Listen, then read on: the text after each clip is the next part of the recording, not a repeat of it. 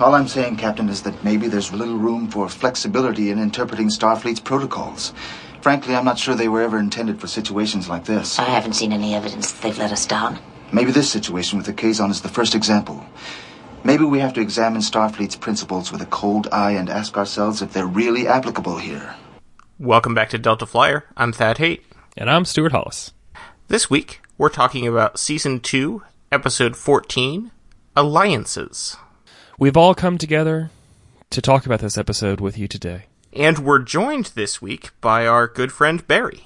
Hello, everybody. It's nice to be here. It's good to have you here. Listeners may know Barry from his own podcast, Politrex. Politrex, what we do is my wonderful co-host, Mr. Shashank Avaru, and I talk about all of the socio-political, moral, all those sorts of underpinnings that work with every Star Trek episode. We see Star Trek is very much a political look, and actually a very good friend of ours, Bill Smith, mentioned that Star Trek is basically a mirror to society and humanity, and sometimes that mirror reflection that we see back we like, and sometimes we don't, and so it's always worth a conversation. Cool. Yeah, you guys are, much more highbrow than we are. I don't know about that. And I can definitely see how you would have an easier time of it with Star Trek than, say, if you had a podcast called, like, Polita Friends or something. Oh, yeah, no. Trying to find the politics in each episode of, and the machinations of Ross and Rachel. I was going to say, there's actually a lot of politics in Friends, but... Yeah, I don't know. I think Polita Frasier would be a lot easier. Polita Frasier you could totally do. Or Polita Full House. That would be an exercise, I think. That would be interesting. Yeah, I don't really remember anything about Full House. I know that there was an Uncle Joey, and that's about all I remember. And there's like a really creepy puppet for a while. I used to watch it when I was a really tiny person. I don't remember the creepy puppet. Yeah, the one guy, Dave Coullier's character, he had this terrifying chipmunk puppet for a while that I always just couldn't handle. Oh yeah, because he was also like a voice actor, or he was some sort of entertainer or something in his day job, and he would bring his work home with him, I think. Yeah, it was kind of like a life imitates art thing, I think, for Dave. Yeah. He was kind of like a struggling comedian in the show because he was a struggling comedian in real life. Sorry to throw shade at Dave Coulier if he's one of your listeners. Sorry, Dave. I mean, anything's possible. Yeah. All right, well, let's launch into this episode.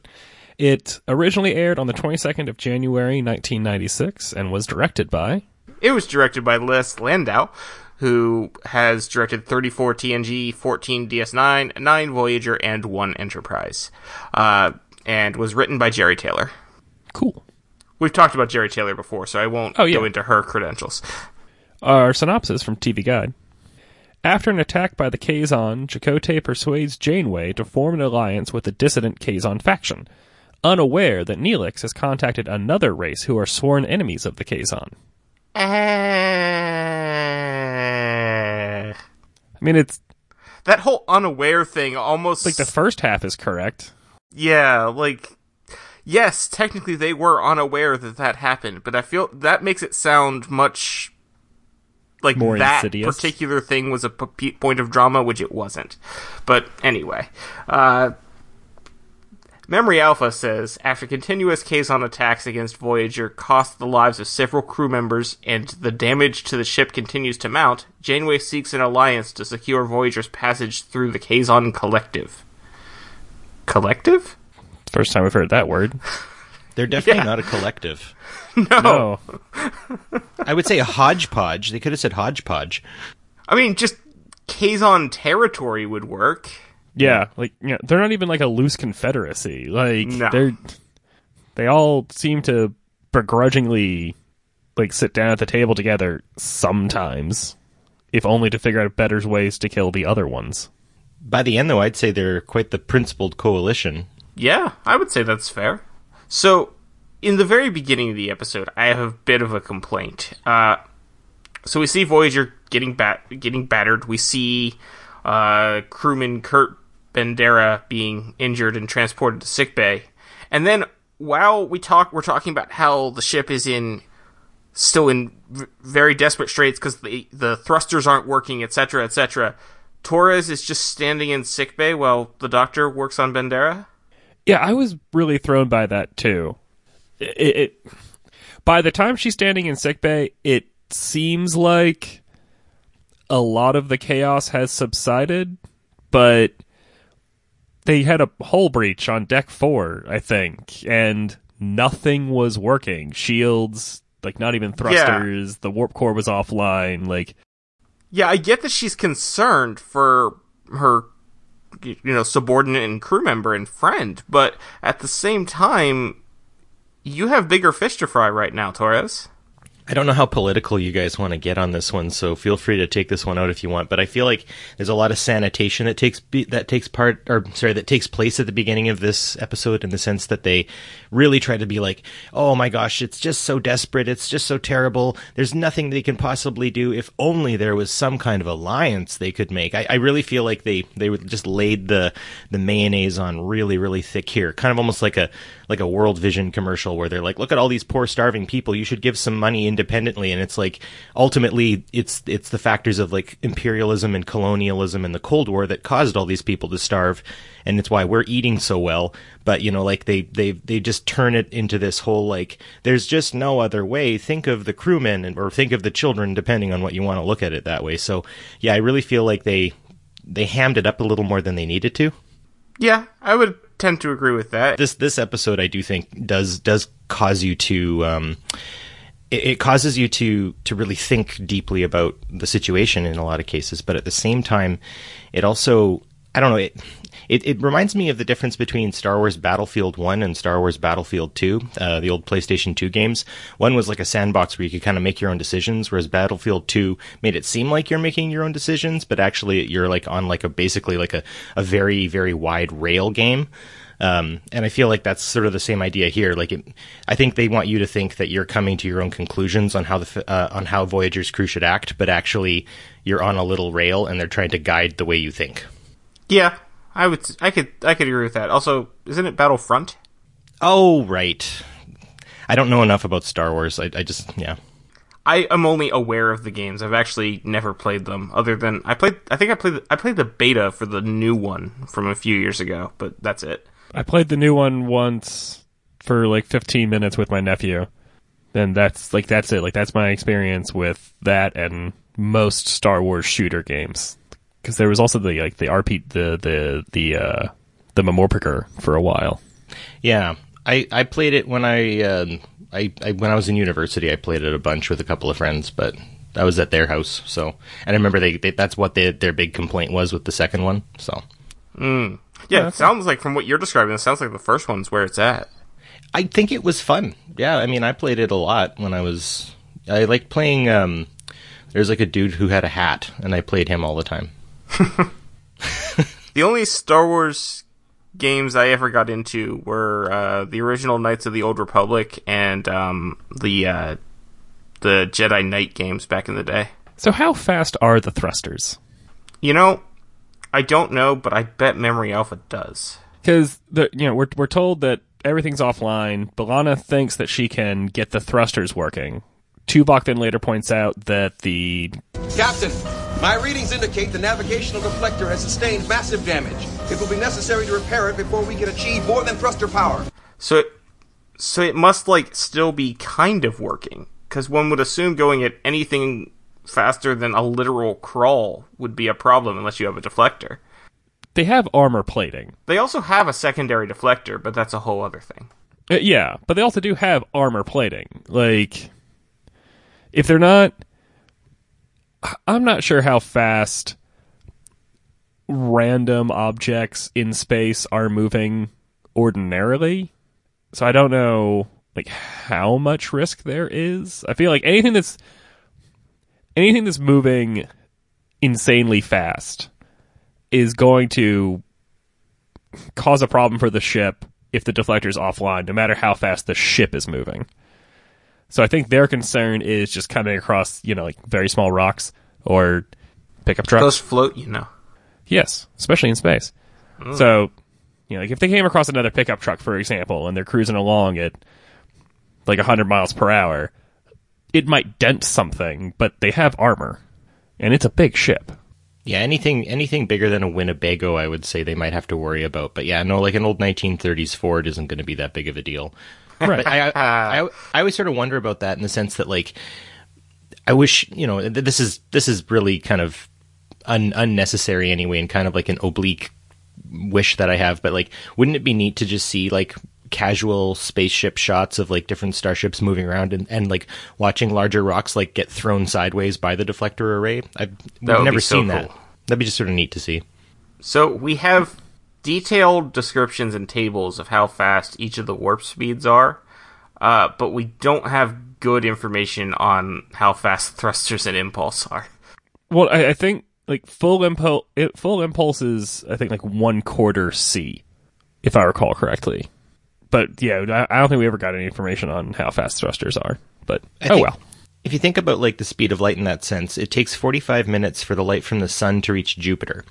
And if they can go 1/4 C, if they're at impulse, I mean, basically, like if you think about the distance between solar systems and all that jazz, honestly, like 1/4 C is basically standing in this single spot. If you think about space. Oh yeah. So yeah. Yeah. Yeah, but if you are going 1/4 C and you hit something, you're going to have a bad day. Yes. Yeah. Yeah. So impulse is useful like inside a solar system. Yeah.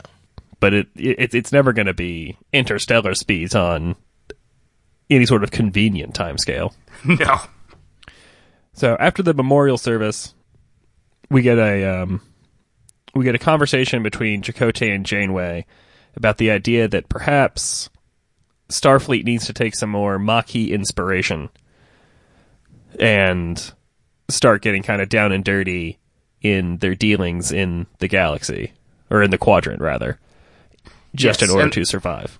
And this is prompted by, at the memorial service, crewman Hogan, which is our first appearance of crewman Hogan. He will appear multiple times again until his untimely demise. Mentions to ask Janeway what they're going to do about it, because he's fed up. Mm-hmm.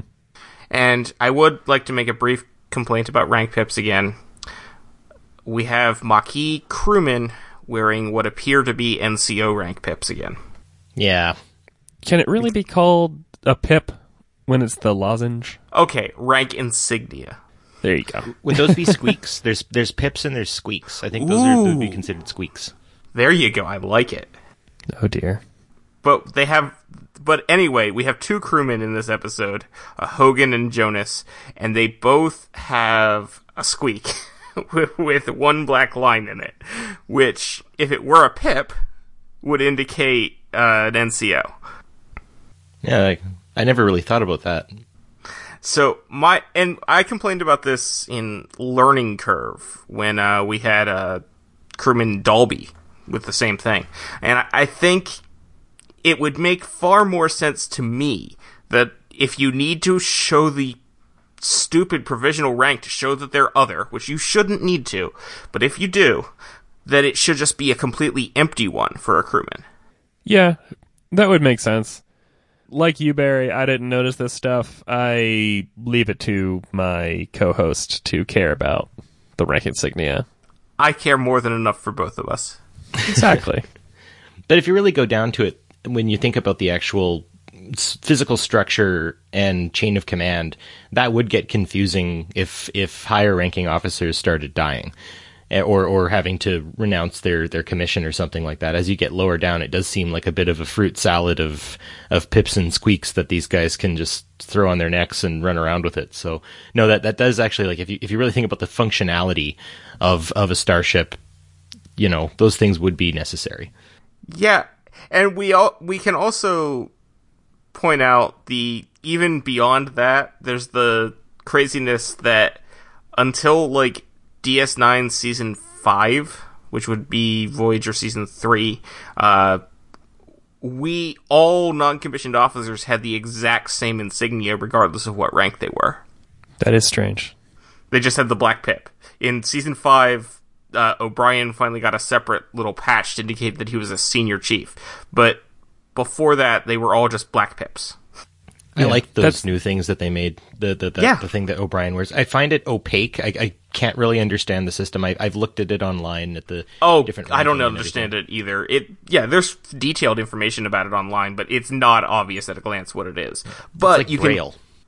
But you can tell that they are different.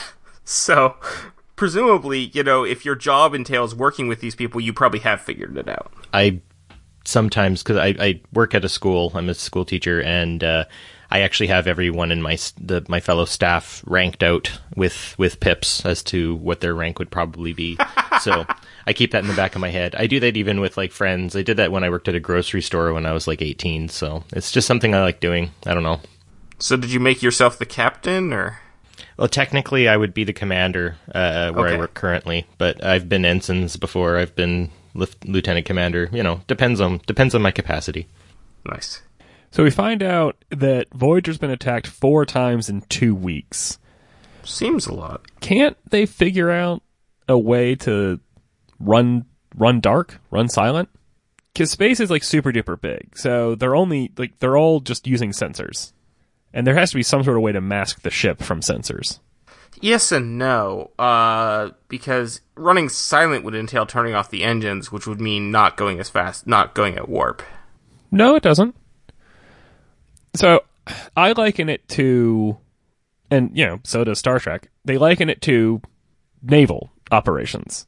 It's probably more similar to submarines, since they have, submarines have periscopes, but you don't use a periscope to find another submarine. You use sonar to find another submarine. Okay, you're saying that they shouldn't be using their active sensors. No, what I'm saying is that there are submarines that are quieter than the ocean. And that's what running silent means, because the ocean itself makes noise.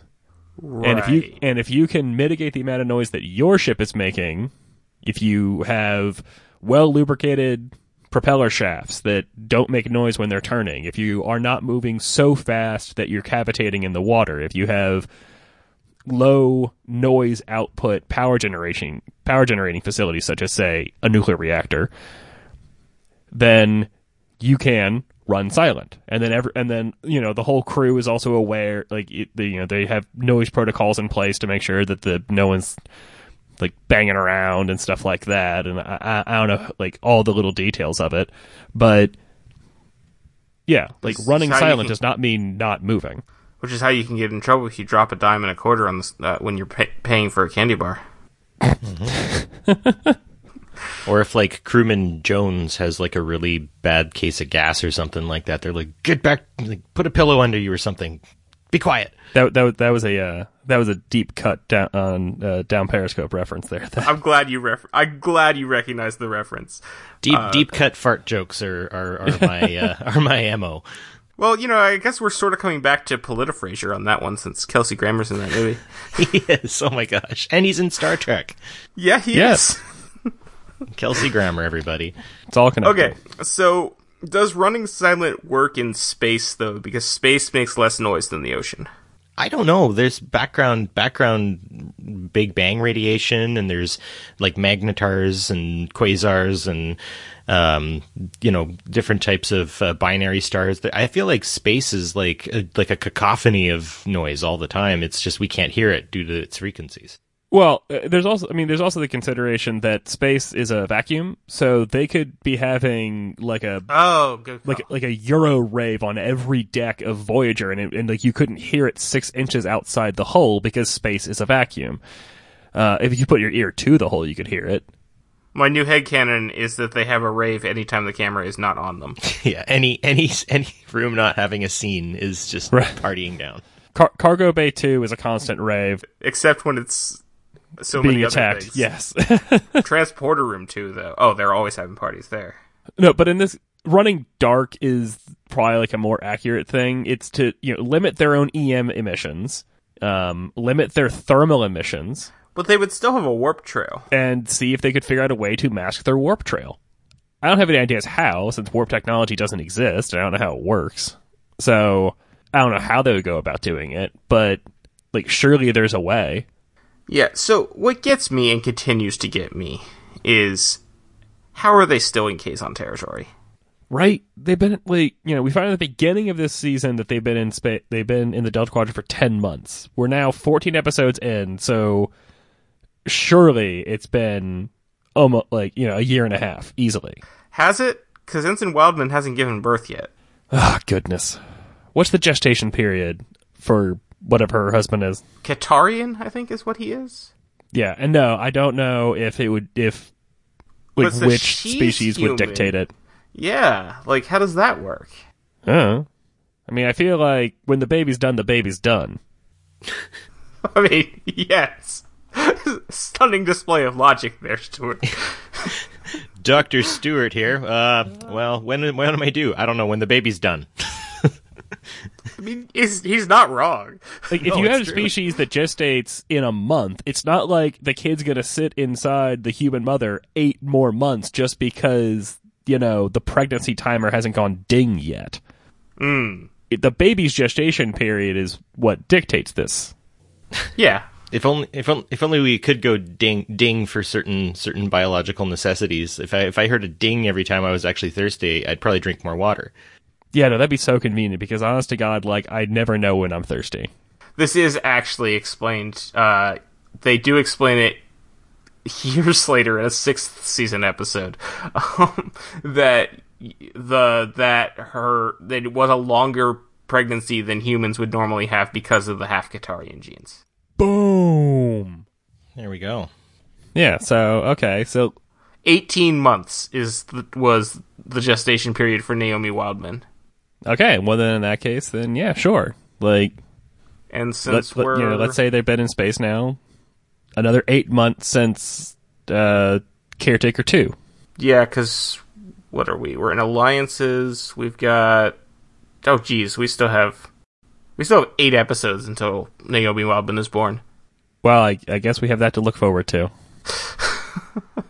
So, I guess, yeah, we'll say this is probably 15, 16 months. Yeah, that's what I'm saying. 16 months, year and a half, something like that. Okay. All right. Okay, so crewman, not Dalby. What was his name? Hogan. Yeah. Well, which one are we talking about? The one who cornered Janeway. That was Hogan. Yeah. And so he was advocating, it's let's just give them our technology to make them go away, and then when they come back, a week later for more tech, just give them that too. How dumb and short-sighted is that? A little bit. I think we're gonna get into it later, but I also think that when Janeway chooses the Trabe over the Kazon, I feel like there's a fair amount of idealistic short-sightedness there too, but we'll get into that later. But yeah, I think basically everyone here is just in this horrific state of desperation that really they're going to try anything, because at this point the attacks they're getting and all that sort of stuff, it's so incredibly unsustainable. Yeah, and I do have some questions about sustainability. How are they fixing the ship? They've been attacked 4 times in 2 weeks. Many people have died, which means that all of the attacks have probably been about as bad as the one they just went through. How are they repairing the ship? Yeah, and my big complaint on that is, even if they have the resources to repair the ship, why are they making the ship look pretty every time? Why are they expending the extra resources to cover up all of the char marks and fix the hull and repaint the hull? And why? Why aren't they just fixing it so it works and continuing on, since they have limited resources? I mean, obviously they would be, but models are expensive. Yes. It is kind of a shame they didn't build the model such that it had replaceable components, because then they could have been giving it signs of battle damage as the seasons wore on. Yeah. That would actually be pretty cool. And we could see an example of this from just, several years in the future when they made Enterprise, where they didn't use models and they were CG. Enterprise Season 3, the ship does get progressively more battle-scarred as the season progresses. Yes. I mean, that's the good part, in the sense that clearly someone in the writer's room of Enterprise was thinking about that with Voyager, where they're they're getting into all these scraps all the time. They're not anywhere near Federation space, say even like the Enterprise, even though it goes on sort of deeper dive missions and stuff like that, it can get its repairs done because it has access to the resources with which to do that. But yeah, no, I also would have liked to have seen more outside Borg technology incorporated in later seasons of Voyager 2. But here we are.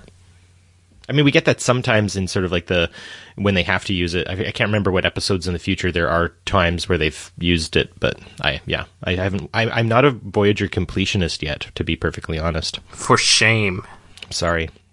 Well, Year of Hell, the ship definitely gets pounded and looks like it's been taking damage, but Year of Hell literally ends with a reset button, so... Okay, not literally. It's not a button. The ship crashes anyway. It ends with a reset button. Right.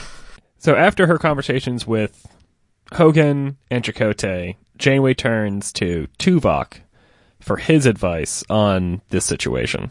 And he knows just what tea to give her. How do they have power to spare for the replicators? I know, right? And we're always talking about replicator rations, except we're not. Well... Yeah, they have the replicator rations, and Tuvok, like, I don't know if the rations roll over. Like, if I don't use my ration today, do I have 2 tomorrow? Yes. I mean, hopefully, yeah, that's usually how these sorts of things work. Because they sometimes talk about when they saved up replicator rations for a couple weeks to make Right. Yeah. So, it's possible that Tuvok doesn't replicate things very often. So, using 1 to make his captain feel more comfortable, that's nothing. Okay. I also wonder, though, if these people and the people who we ultimately hope we can aspire to be living in a post-scarcity environment in the future where no one wants for anything and you can sort of Hegelian self-actualize on your own without any problems. I had a friend who I was talking with recently who said that he didn't see Star Trek as a sort of socialistic environment, but more like a wishful thinking of the invisible hand ironing everything out perfectly in the future. But how do this group of people who really have never known scarcity, how do they manage scarcity? Like, they seem to be doing really well with rationing their resources. And I feel like if you lived in a world where you just never had to want for anything, suddenly wanting for things would be kind of difficult. And I think about that in terms of the respective countries that we live in. We definitely have access to more resources than other people. And when those resources are no longer available or less available, things tend to go a little wacky. Yes, because they should have more trouble adjusting. Also, there's the simple fact that Neelix's kitchen, there's no way that's sustaining the entire crew. Now, approximately, there's 300 people that are capable of being on a Intrepid class starship. If you take into account the amount of deaths that have happened without replacement, you're still looking at over 200 crew members. Yeah. That Neelix is feeding. Cool. He's busy. It's only 140. It's only 140. Yeah, they tell us the crew complement a couple of times. Yeah, they do. In season 1, and I think also in season 2. I think we get another info dump. I think just at the end of season 1, I think we got another info dump because there was the original crew complement is 141. Right, and then they lost some folks when the caretaker pulled them away. No, sorry, it was 37s who got the second info dump because there was a question of we have X crew, how many do we need at minimum to run the ship? Yeah, so we don't know the actual number because we don't know how many Maquis joined in caretaker. We also don't know how many original crew died, so it's a nebulous number. But my guess is it's probably 140, 150, somewhere in there. Right, and we've lost a few crew members, we're told, in this episode. Actually, never mind. I'm on x-scientia.org, and they keep track of this every time the number changes. In fact, they list in alliances, it's 161. That's impressive. Actually, I'm sorry. No, it's 158 after alliances. 161 when alliances started, but 3 people died in alliances. But that's still too many people for Neelix's little kitchen to feed. Yeah.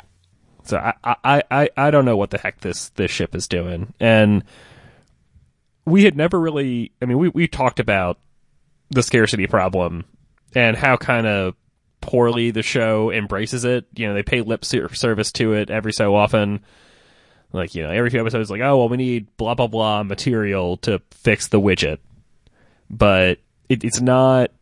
like a constant worry, and I feel like it should have been for at least the first 2 seasons, and then after the first season or 2, you can kind of hand wave it away. Like, we've gotten good at managing our scarcity, so we're not going to talk about it anymore. I have a dark thought. When crewmen die, I guess the replicator rations go up? I mean, a little. Well, for multiple reasons, actually, because that's organic matter that can be fed into the replicator. Oh my gosh. Vulcan Spice Tea is people. Waste not, want not. Tuvok talks about Spock. I'm just going to change the. Yes. I got us into this. I'll get us out. Tuvok talks about Spock. Isn't that cool? Yes, that is. Star Trek 6. And now we have gotten a name drop of a character from every Star Trek show. Except Enterprise. Which didn't exist yet. Or Discovery. Well, no, technically No. Spock's going to be in Season 2 of Discovery, so... Actually, we will have a name drop of a character who was on Discovery. Pike? Pike, yeah. Not Discovery, I'm sorry, not Discovery, Enterprise. Archer? Zephram Cochrane. Oh, okay. Because they show a video of him in the first episode of Enterprise. Tuvok convinces Janeway that perhaps an alliance is the right way to go.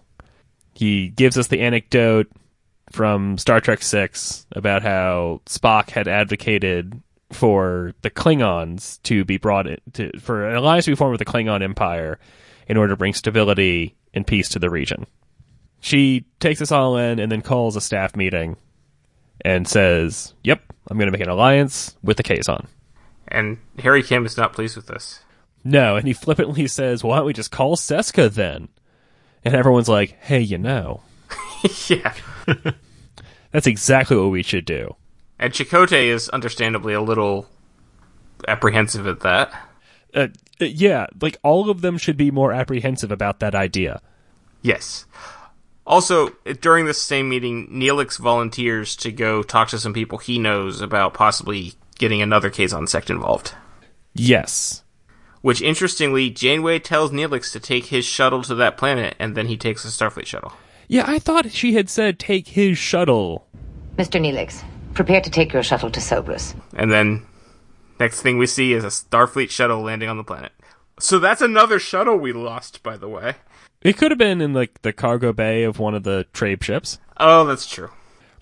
Why does every Star Trek show need to have a dancing girl scene? Yeah. I was wondering that. I also like the fact that she apparently will spend the night with a person who can solve a puzzle. And I just feel like that's sort of the strangest feat of strength or intellectual prowess or I don't know. I just feel like maybe there is no solution to that puzzle. That was my thought. Was just her way of being like, go away, stupid person. I don't want to talk to you now. Solve this puzzle and I'll sleep with you. And then he's like, duh, okay. And he'll just be there until he dies. Yeah, that was my... I figured there's no actual solution to that puzzle. Just like there's no actual solution to the puzzle of why Star Trek has to have these dancing girls. Yes. Yeah, right?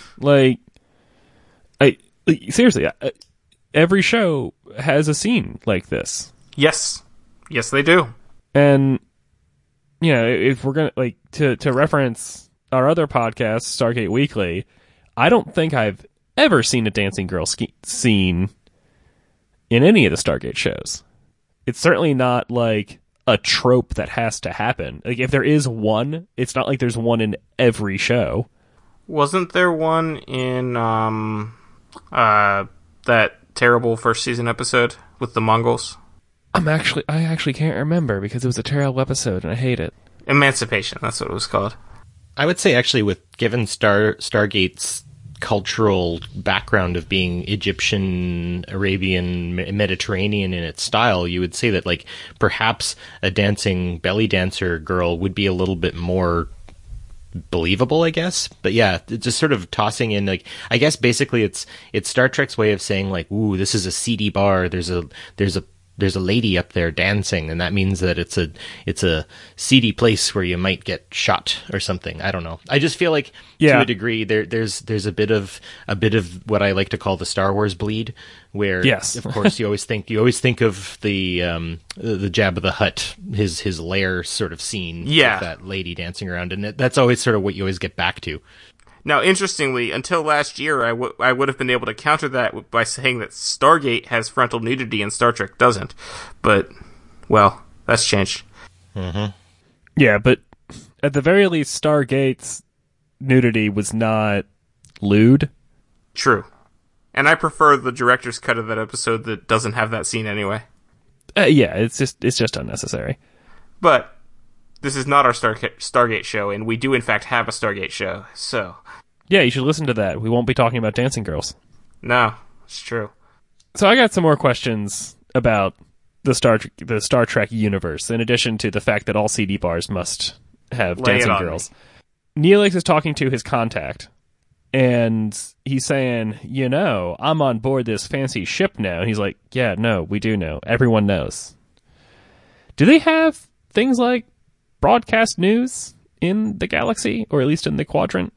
How do they get their news? How do they get their information? I assumed it was sort of like word of mouth. It's like, hey, did you hear about Voyager? And Neelix is on Voyager now? Well, I mean, that would definitely explain the whole Ship of Death thing. Yeah. But, like, who the heck cares about Neelix that sort of information spreads? Neelix is more well-known than we think. Apparently. I don't know. I teach in a rural environment, and word really does travel. People I've never met know me sometimes. Like, I'll stop at one of the country stores kind of nearby, and people will be like, hello, and they like ask me how school's going and how, if the classes I'm teaching and stuff, and I'm just like looking at them wide-eyed, being like, I've never seen you in my life, and you yet, and they're like, so your blood type. And I was wondering about that. Like, the amount that they know so quickly without me having any reference for who they are, word travels fast, I have to say. And I would assume that it does in space, too. I just assume Kazon liked to gossip. In space, no one can hear you scream, but everyone can hear you gossip. Nice. Yeah, it just feels like I guess it must be word of mouth. So, but this also lends credence to the... Okay. So how are they... So, first off, how are they still in Kazon space? Secondly, how are they still in areas where everyone knows all about Voyager? Like, how... Do the Kazon have, like, warp 9.999995 ships or something? Like, that's the only explanation I have, is that, like, the Kazon or other people in this area have faster ships than Voyager. So they're like, oh, look at these poor people heading home, but they're going slowly, so they're going to be in our territory for a while. I feel like it's come up a couple of times that Janeway has said, Mr. Paris, set a course for home, second star on the right, and straight on till morning, warp 8. Like, yeah. She very rarely is saying maximum warp. Yeah, they can't actually sustain maximum warp forever, yes. But, so, is it maybe... Because this would be a good retcon, or a good explanation for this. Is it possible that maybe, despite the fact that they apparently don't have shields, or a lot of other tech, that the Kazon and some of the other species in the area have better engines than Starfleet? Maybe for the type of space. Like, if you think about... And I know this really, as far as I know from any episode I've seen of Voyager, this never really comes up, but a race car is going to do you no good on a gravel road. And if you think about maybe the idea that this area of Kazon space, one of the reasons why they have limits that they do is because they're adapting to a different type of spatial or dimensional issues with what the speed of light would be. Maybe there's a gravitational issue. There is lensing that takes place out in space and stuff. So maybe it's something along those lines where Voyager is basically a Ferrari, but it's driving around a football pitch. So yeah, it can go as fast as it wants, but it's going to spin its wheels a bit. Interesting. I think a lot about space. I love space. I was thinking it more just that Voyager's cruising speed is, let's say, warp 8, and Kazon messenger ships are cruising only at warp 9. As an American, I was like stuck on football pitch for half a second. It's not a pitch with a football; it's a throw. Is what I was hoping. All right, so Neelix is talking to his contact and then gets captured and hauled away, and no reason is given. And he's taken to this cave where he encounters a bunch of other people, and we have finally met the Trabe. Yeah, who we've heard about twice already. Yes. We've heard about twice already. About whom we've heard twice already. Nice. Interestingly, part of the reason why they did this episode is because when he was writing Alliances, Kenneth Miller wrote a big long treatise about the history of the Kazon and the Trabe, and they're like, we shouldn't put this to waste, so we should use this. I'm glad that we did get the Kazon Trabe backstory and history. It's interesting, and it adds a lot of depth to the Kazon. It does, and Thad, you and I spoke about this at STLV, about the idea that the Kazon Trabe situation and the way the Kazon run themselves is very much along the lines of what the writers would say would be like LA gangs and stuff, right? Mm-hmm. I originally was like, wow, that's a really neat sort of thing. And so I rabbit-holed LA gang culture, and I feel like their explanation is sort of a mile wide and an inch deep, where actually there's so much more to it. And I will talk maybe about the idea that really the way Janeway acts in terms of being a representative of the Federation, really she is acting in a way that would only work to subjugate the Kazon and help the Trabe get back into a hegemonic position. And that sort of gets kind of muddled a little bit, I think is the best way to put it. And at the end, when she kind of gives her little propaganda speech about having our principles in this place in the middle of nowhere is actually the most important thing, and yada yada, it's kind of like, Janeway, did you learn anything from this whole escapade? No. She clearly didn't. She is just there's a bullheadedness to basically the entire senior officer staff of USS Voyager that kind of makes me want to go crazy. So yeah. Oh yeah, no, they're all super stubborn. So as far as the gang thing goes, the way I see it is the Kazon are like the writers of Star Trek in the 90s viewed gangs. Mm-hmm. Not necessarily the way gangs actually are. And I would actually really recommend your listeners and you guys, if you haven't, there's a really good documentary called Crips and the Bloods Made in America, or Made in America, the Crips and the Bloods. It's narrated by Forrest Whitaker, of all people, which is pretty cool. And it talks about the material conditions that basically caused gangs to form. So, if I could, just to do a quick synopsis. Go right ahead. Sure. You've got these young black men, mostly, growing up in Los Angeles, and they're divided by their neighborhoods, right? So you've got Watts on one side and then Linwood across the street, and they literally couldn't cross Alameda Boulevard, right? If they did, cops would come to them and be like, what are you doing here? Sort of idea. Or they would say hey, you look like you've been robbing. And they're like what? No, I haven't. And what does a robber even look like? And then the cop would be like, well, robber looks like you. And you see just the heavy-handed shotgun in the face style treatment, basically sort of to create these invisible social barriers that exist between Americans of European heritage versus Americans of African heritage. And this builds over time. And so one of their explanations is, even the idea of the Boy Scouts of America. One of the documentary interviewees says, my mom took me to the Boy Scouts, and the leader seemed nice, and basically he said, we'd love to have you, but unfortunately this is a white troop, so you have to go away.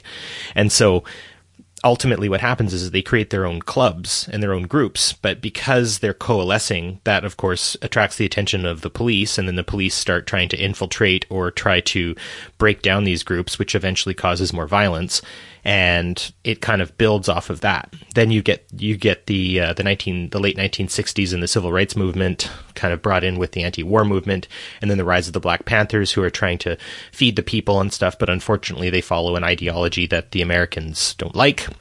And they get infiltrated by COINTELPRO and the FBI, and all of their leaders are either killed or imprisoned. So then you get the next generation of African American children growing up in LA who have seen basically any kind of attempt at building some kind of viable cultural solid point of direction, they're directionless, right? All of their leaders are gone. All of their parents, who had any kind of clout are either dead or in jail. And so they end up like planets out of orbit. They're culturally disoriented. They have no connection. And that's where you get the Crips, because they're gonna form some kind of social group, whether you like it or not. And there's a statement said by a guy named Kumasi, which is actually something I use in my teaching quite a bit when talking about the reserve system in Canada, or about gang culture, or any kind of dysfunctional culture, especially when put under a hegemonic class order, basically, that's divided by race and class and all those sorts of things. Is part of the mechanics of oppressing people is to pervert them to the extent that they become the instruments of their own oppression. And I think that got missed completely in this episode. And that ultimately is why gangs happen. That is why you see criminality taking place, is the system is inherently structurally racist. The system is inherently structurally hegemonic. And as long as we allow ourselves, the three of us as, Anglo-Saxon heritage males, we can benefit from this for the rest of our lives without ever noticing. But that doesn't mean the problem isn't there. And yeah, I think maybe somewhat the Federation Prime Directive idea of us holding these ideals, they don't understand that those ideals are actually what can do the oppressing to some degree. And being blind to that is sort of a type of culpability to the whole issue. So I rambled there for a long time, and I thank you all for listening. And if I didn't make sense, sorry. And if I did, cool. No, you did. So watch Crips and the Bloods. It's really good. Okay.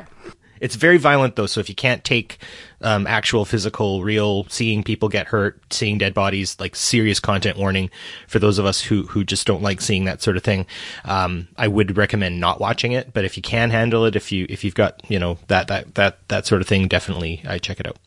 So Neelix gets enlisted in the Trey prison break. Yes. Yeah, so Neelix gets introduced to Mavis. Mavis is like, we were captured a few days ago. Every so often, they haul one of our people away. That person never comes back, but don't worry. So some of our folks are on their way to get to rescue us, and I hope that we can count on you to help us escape. Man, that one Kazon guard was not the brightest, was he? Yeah, it's like, there's all that shooting bright lights going on out there. What's this little ball thing? I should better kick give it it. a little, better give it a little kick there. Oh no, I died. Yeah, not a bright guy. So Neelix and the Trabe, they all escape. We cut back to Voyager. They are getting increasingly concerned about Neelix's whereabouts, and then they detect a Kazon armada closing in. But lo and behold, it's the Trabe. Yeah, it's like the scene in Return of the Jedi when Chewie sticks his head out of the walker. Yes.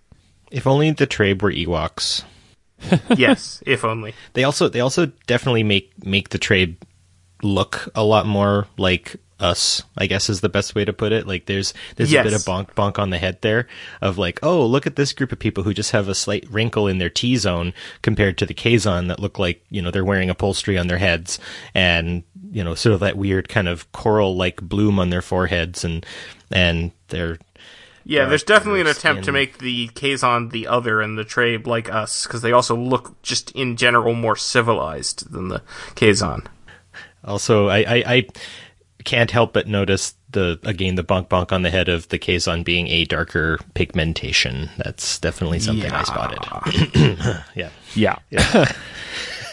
Well, I mean, it's not the first time that Star Trek has gone down that road. Are you implying, Barry, that Star Trek would show some sort of allegory for situations and issues in real life? Because this is the first I've ever heard of that. As I said earlier, it's a mirror, and sometimes if you don't like what you're looking at, then maybe you need to look a little harder, because maybe it's a thing that we're dealing with. Yeah. So anyway, we get a nice sit-down dinner between Mavis and the Voyager senior staff, and now is when we get like the full backstory, which for all by all accounts, it doesn't seem like Mavis hid anything or pulled any punches in the backstory. He admits that his people had sequestered the Kazon and helped contribute, and had ultimately led to their own. They had caused the uprising and their downfall. So he's not trying to hide anything, is what I'm stumbling to get out, which gives him some credit, which gets promptly taken away later in the episode. A little bit. So here's a thought. Was he saying that because he knew that's what he knew that's what the Starfleet crew and Janeway in particular would want to hear? I mean, I guess. I'd say the whole thing is calculated. Absolutely. He knows his audience, and he's trying to tug at that sort of, there's a maybe a sentimentality to it that he's trying to get. The idea of we knew we were once the bad people, but now we have changed our ways. I just see, again, the senior staff of Voyager wanting to see that redemptive realization, because I think that is something that they value is redemption, is the idea that the bad can become good, right? When they talk about Seska, B'Elanna says, I don't know her anymore. Right? It's not that she's evil now. It's, I don't know her anymore, meaning that there could be a chance that Seska could still turn. I don't think B'Elanna is completely given up on her, because she does hold those Federation-esque values. Yes, she's originally Maquis, but it still holds true that they would have the same sort of cultural ideals in that respect, I think. Yeah, so I guess what I'm trying to determine is, did he mean it when he said that they brought it on themselves, or was he only saying that because he knew that was how he could tug at the heartstrings of Voyager? I think the latter. I think that everything that he had said was true, and even to a certain degree, even if he was saying it only to tug on the heartstrings, there is some element of truth to it that he would have to recognize.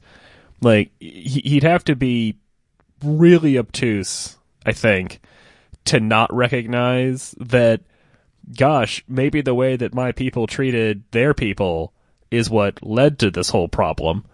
Of course, then again, historically, white people have done a really good job of being obtuse, so never mind. He doesn't believe it at all.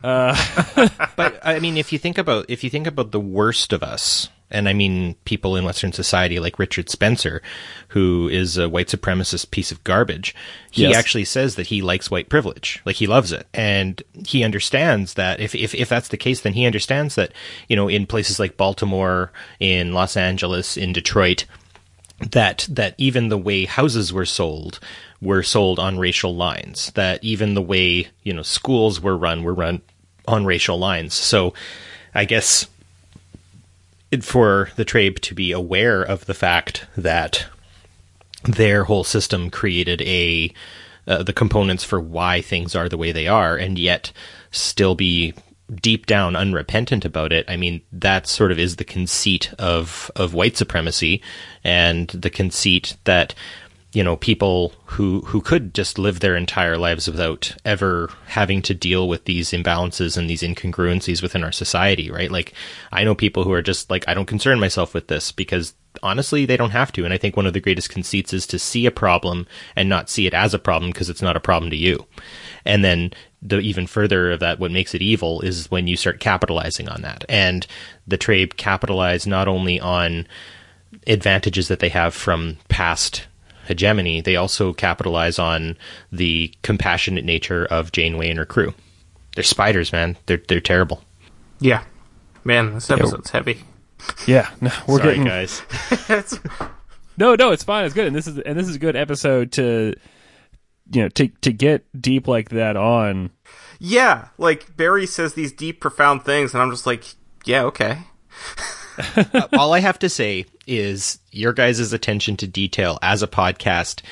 I never, ever forget your sudden and amazing reference to pop-up video a couple episodes ago. And to this day, that is the most surprising moment where I'm wow, these guys do their homework. So by all means. Well, Stuart did. I had never heard of it.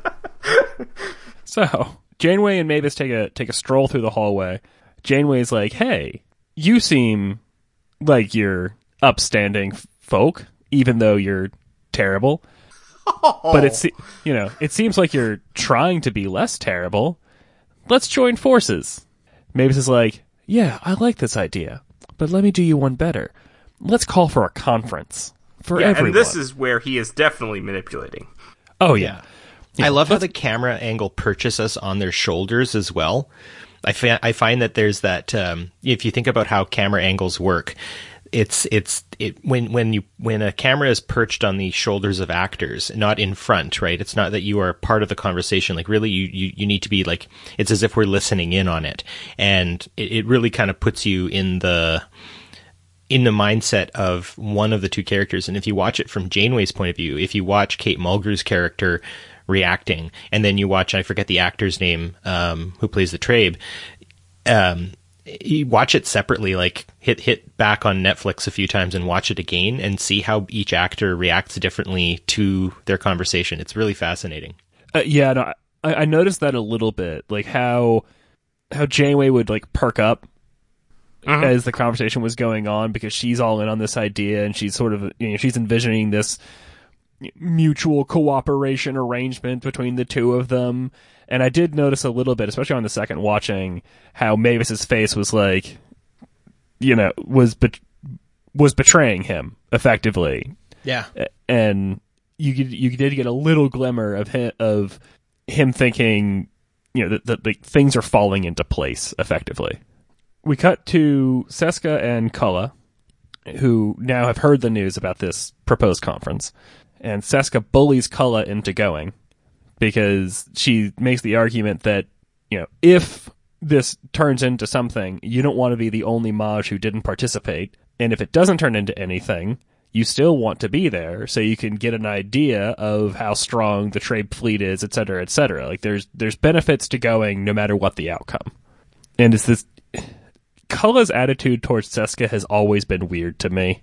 Yes. He's, like, at the same time dismissive of her because she's a woman, and also, like, listening to everything she says. It's... yeah. Yeah. It's an interesting kind of dynamic that the two of them have, because, I mean, both are ruthless, but in different ways, right? Like, I think in a lot of cases, the Kazon, with their whole warlord mentality, are actually sort of prisoners within their own culture. Like, it reminds me of the samurai, right? If you do something dumb and then you're ordered by your master to commit suicide, really, like, you're done. Like, like you sneezed at dinner in front of the shogun, so now you have to kill yourself. And it's like, you see how much, like, that kind of feudal warrior style lifestyle really isn't glorious at all. It's a prison.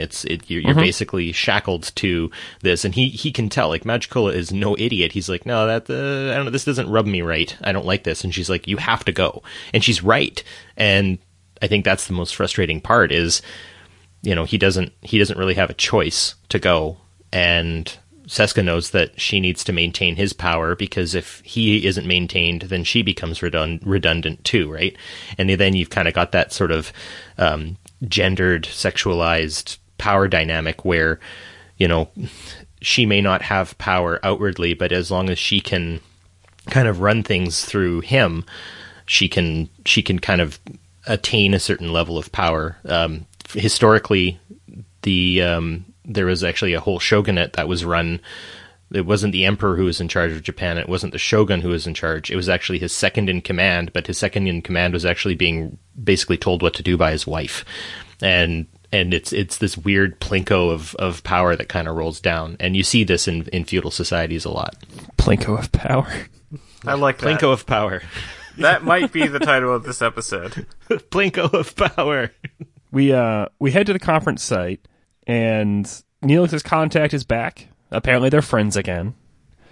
And he's very proud of his triangle. I finally decided on a triangle.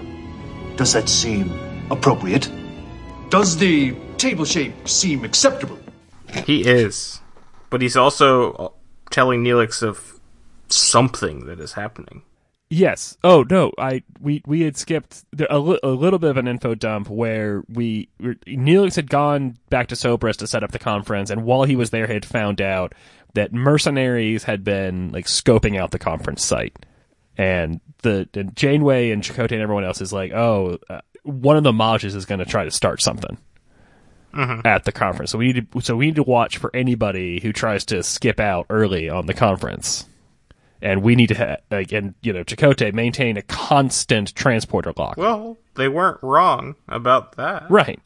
So now we're back at the conference at the triangular table about which that one guy was so proud. The Mages all filter in. And there's food and drink, and yeah, he went all out on this. Hey, he's trying to do it right. And, going back to your feudal lord thought there, Barry, is he talks about how he's so happy that they chose Sobrus for the site of the conference. His Mage has gained much renown for it, and he in turn was rewarded because he was the one who was contacted by Neelix, etc., etc. So there's definitely sort of like glimmers of that in that little exchange there as well. No, definitely. I always liked, there was the one episode where Chakotay is on doing kind of his own meditative time, and he spends time with that Kazon boy who talks about like him getting his name and stuff. I really do feel like people rag on the Kazon too much. They are not discount Klingons. They are 100% their own species, and they have their own dynamic and everything. And yeah, no, I do like them and would always be happy to see them characterized again in future Star Trek. Yes. Yeah, they're definitely... I think that the Kazon they're poorly maligned in the way that they're painted. It just sometimes, for me at least, is a bit much. Like, it's all laid on thick at times, and can... I'm glad that we don't frequently have Kazon episodes back to back, because it is laid on awfully thick with them, and so far they're really like the only baddies that we've come across, which contributes to that. The Vidians. Yeah, but we've only encountered them once. And so, like, they're the same as any other throwaway thing. Like, the Kazons are the ones who keep returning. Well, we'll see the Vidians again a couple more times this season, but yes. Okay, but we haven't yet, and so my point still stands, which is that the Kazons are the only ones that we've seen returning. We saw the Vidians twice. They took Neelix's lungs and they turned Torres into a Klingon. Oh, yes, you're right. Okay, fine. It's not that dissimilar from Deep Space Nine, where it's all Cardassians all the time, until the Dominion shows up. Yeah. And even then, it's often Cardassians as part of the Dominion. Right, exactly.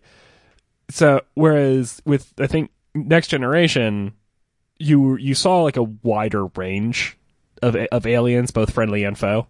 Yeah, because they had the recurring ones. They had the Romulans and... Right. etc. But yes, there was definitely more of them. Because... Yes. I would say that like the reason behind that though is because Deep Space Nine is like literally a interstellar frisbee throw from Cardassia Prime, and then with Voyager, as we said, they're taking a long time to scoot their way through Kazon space. Whereas, what is the Enterprise doing? It is literally seeking out new life and new civilization. So they are going to see a much more broad array of species and aliens and all the rest, whereas Voyager is sort of stuck in a spot, and DS9 really is just like an intergalactic outpost, so variety will be limited. Yes. Yeah, that's fair. So the conference kicks off. Cullen is not on board, and he's really the only Maj who's talking. Like, I think another one does chime in at a certain point, or maybe like one of their lieutenants or something does. But Cullen's the one who's doing almost all the talking for the Kazon, and he's not crazy about this idea. He thinks that the Trave are just trying to get themselves back into power. And as it turns out, he's not wrong, because they are betrayed. Nice. I worked a little while on that. And it was this moment where I was sitting in a movie theater watching the second of the Kelvinverse movies, and I went, oh my gosh, they just drew from Voyager. I was just always so... I don't know. It sort of vindicated Voyager for me in a lot of ways. Okay, I can see that. Yeah, because this... Yeah, when it exact totally does. Same thing. Yeah. The approaching ship, I feel like it took longer than it needed to approach. Like, what, like... and then, like, sat there for a second before it opened fire. Like, the setup was kind of drawn out on the ship arriving, which... I feel like if you were trying to cut the head off of multiple snakes at once, that was the wrong way to go about it. Yeah. Like, maybe put a bomb under the table or something, Yeah, and also, like, this ship apparently now, like, most of these they can go to space, they can fly around on planets and stuff. They normally don't disturb much when they're flying around, but this one, I don't know if it had like a sprocket loose or something, because it's just rattling like a Harley Davidson motorcycle. Yeah. I thought that the fact that the Kazon didn't react at all until Janeway is telling them to get down and there was the one guy that didn't even then, was strange. It was a very odd attack. I was also kind of confused as to how it was able to take three direct torpedo hits and not blow up. Like, that was pretty impressive. So it had shields. So what was up with that? Well, no, I mean, we actually do see in the very opening scenes when Voyager's being attacked that when it fires back, shields are being affected. So apparently the Kazon do have shields. I guess they just only use them when they're attacking things or something. Like, I don't know. One way or another, they were able to beam Chakotay off the Kazon ship, even though they should not have been able to because shields. Who knows? Yeah, and taking 3 direct hits from a photon torpedo for me is kind of like, I am surprised that A, that ship survived the attack, and B, given usually the destructive power of a photon torpedo, I think phasers would have been a way better choice, because the shockwave from a photon torpedo exploding would have probably blown that building to smithereens too. Oh yeah, I hadn't considered that angle myself. Yeah, I mean, I loved that scene when I first saw it back in the day, like somewhere pre Netflix. It's on some syndicated television station deal. I remember thinking like, wow, that's it's like a drive-by shooting, which is our gang relation, right? Yeah. Always comes back to the gangs, apparently. Mm-hmm. Gangs of the Delta Quadrant instead of gangs of New York. I often thought too, like in Into Darkness, it would have been funny if there was like a Kazon like bringing in drinks or something like that in the episode. That would have been an even more kind of sort of tongue-in-cheek nod of like some alien that most people who watched the Kelvin shows were just there to be entertained. Mm-hmm. They wouldn't have never made the connection, but we Trek folk would have been like, whoa, it's a Kazon, and that would have been funny and cool. But it was enough that even when watching the movie, you could hear a couple like people going pss, pss, pss, pss, in the movie theater because they're going, oh my gosh, that's a Voyager reference. I don't remember that happening in the theater I was with, but also you wouldn't have gotten that reference anyway at the time, would you, Stuart? No. Yeah. I think at that point I had actually like seen all of Voyager by the time that Into Darkness came out. Yeah, you had, I'm pretty sure. But it wasn't. Yeah. Yeah, like this episode would not have stuck out any more than anything else would have. Yeah, because I saw Into Darkness in the theater with you and a mutual friend who has only seen the movies. So, yeah, I didn't have anyone to have that moment with. Yeah. Good nod. It was, yeah. I think that we'd pretty much have wrapped up the episode at this point. The last thing is something that we had alluded to earlier, which is Janeway gives her, rah-rah inspirational go-get-'em speech about, if we're in a land of no rules, then we always have to stick to our rules, because our rules rule. Yeah. Do either of you have any final notes? In the original script, Cullen was going to die in the attack. Oh, thank goodness he didn't. He's such a fun character. Yeah. I like Cullen as a returning villain. I do like him in that role. I just don't care for his dynamic with Seska, and I don't like Seska. But that's fair. Yeah, the hamming up of the misogyny in that respect is a little bit on the frustrating side, but I do feel like the actors committed really hard and worked well, and watching the dialogue between Cullen and Seska, though perhaps a little bit jarring to some, I do find it interesting. Yeah. Like, this is a good episode. And it was not as bad as the last Cullen Seska episode with the creepy yes Maj scene. Yeah. Thank you so much for reminding us of the Yes Maj scene. You're welcome. But no, Barry, did you have anything else that you wanted to mention? Anything else that tickled your brain from the episode? Well, I would just say that, like, Delta Flyer itself, your guys' show, is a really great way for me to re-engage with a series that, frankly, I just haven't engaged with enough. And with episodes like this, again, this sort of... A lot of people mention that Deep Space Nine is kind of the snot-nosed kid that no one likes, but I would actually say Voyager gets a lot more heat for it. And this episode, given some of its flaws and whatever else, look at the amount of discussion and debate that it can bring in so many different directions. So this is one of my most favorite Voyager episodes. Scorpion's another one of my favorites. Ooh, yeah.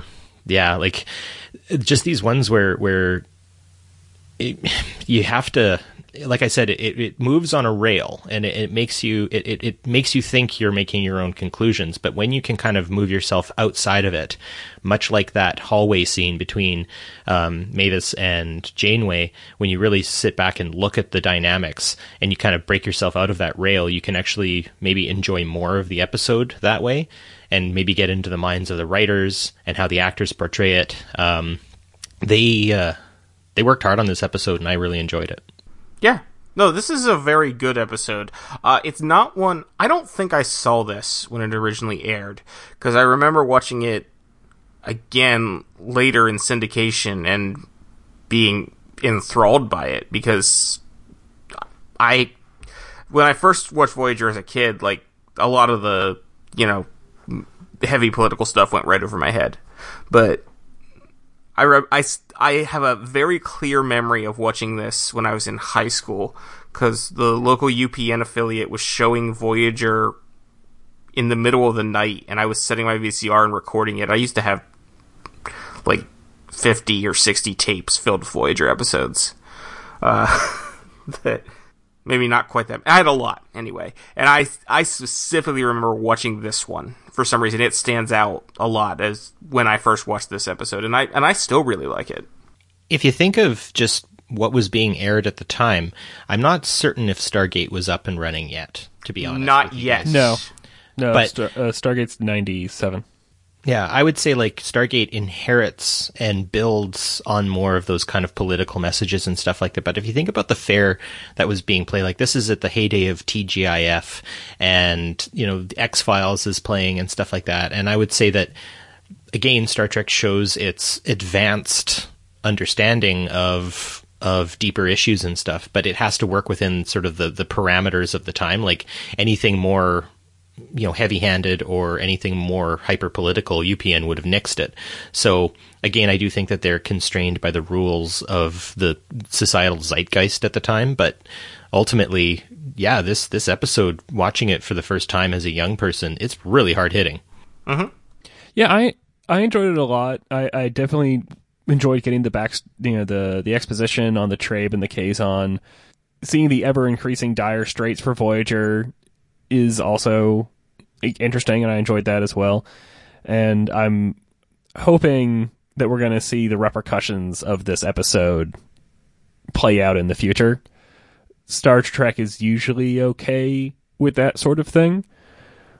With not, like, especially for something like this, I feel like we're going to be seeing the repercussions of this in the next time we see the Kazon, and I'm looking forward to that. Yeah. We'll see the Kazon again. We'll see Kala again. We will not see the Trabe again. I do not believe. I think this is the only time we see the Trabe. Okay. Well, speaking of time, this episode ran a little long, and I think we've just about hit our listeners' threshold for tolerance. Yeah. Speaking of which, that's our next episode. Nice catch. That's a nice one. Yeah, Threshold is next. Thank you for listening this week. If you enjoyed this, you should also check out our other podcast, Stargate Weekly. You can find and review both on your podcast player of choice, and you can also reach us at our email address, deltaflyerpod@gmail.com. I'm at Tyrannicus on Twitter. And I'm at Gamicus. And you can follow the show at Delta Flyer Pod. You can find me at BJORNDEFJORD, and you can also find my my show that I co-host with Shashank at Politrex, POLITREKS. We are a member of the Tricorder Transmissions podcast network, so there's a bit of rabbit holing. You can go in that direction. If political Star Trek fare is not your taste, you can always jump on any of the other shows, but a lot of love over for Delta Flyer too. You guys do fine work here. Well, thanks so much. Thank you very much. That's very kind of you to say. I also listen to Politrex, and I very much enjoy that. We've got to have you guys on sooner than later, so we'll be in touch. And that's our show. Yeah.